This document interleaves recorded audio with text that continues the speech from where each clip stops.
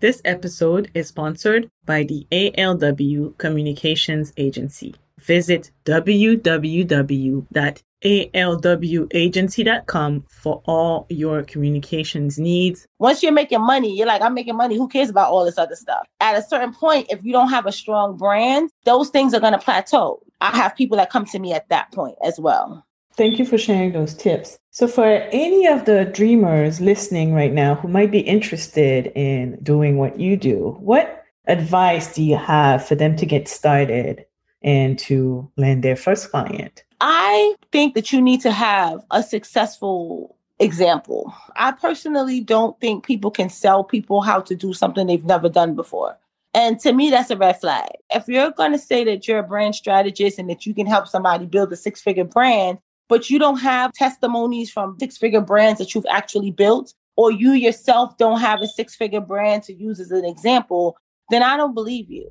Other people shouldn't believe you either. I don't want to be your test dummy. The number one thing is to make sure that you're well-versed in the business that you're going into and make sure that you have receipts. There's a lot of people on social media in this world that say, I can do this, I can do that. They're great at marketing. They're great at creating great content and making a good social media page. But where are the receipts? Do they have testimonies from actual businesses that they can point to that you can use as a reference and say, okay, I saw where this business started and I seen where they're going? Or do they themselves have a business? If they don't have that, then I don't think it's a good model. So for someone that wants to go into this business, I would say that you need to start there. Like you need to create your own brand. And if your brand is going to be as a brand strategist, then all the tips and the tricks that you will be advising your customers or everything that you would be putting into a proposal or a strategic plan for one of your clients, you need to put those things into yourself, or you need to make your own business go. Then you can be able to say that I can do this for somebody else.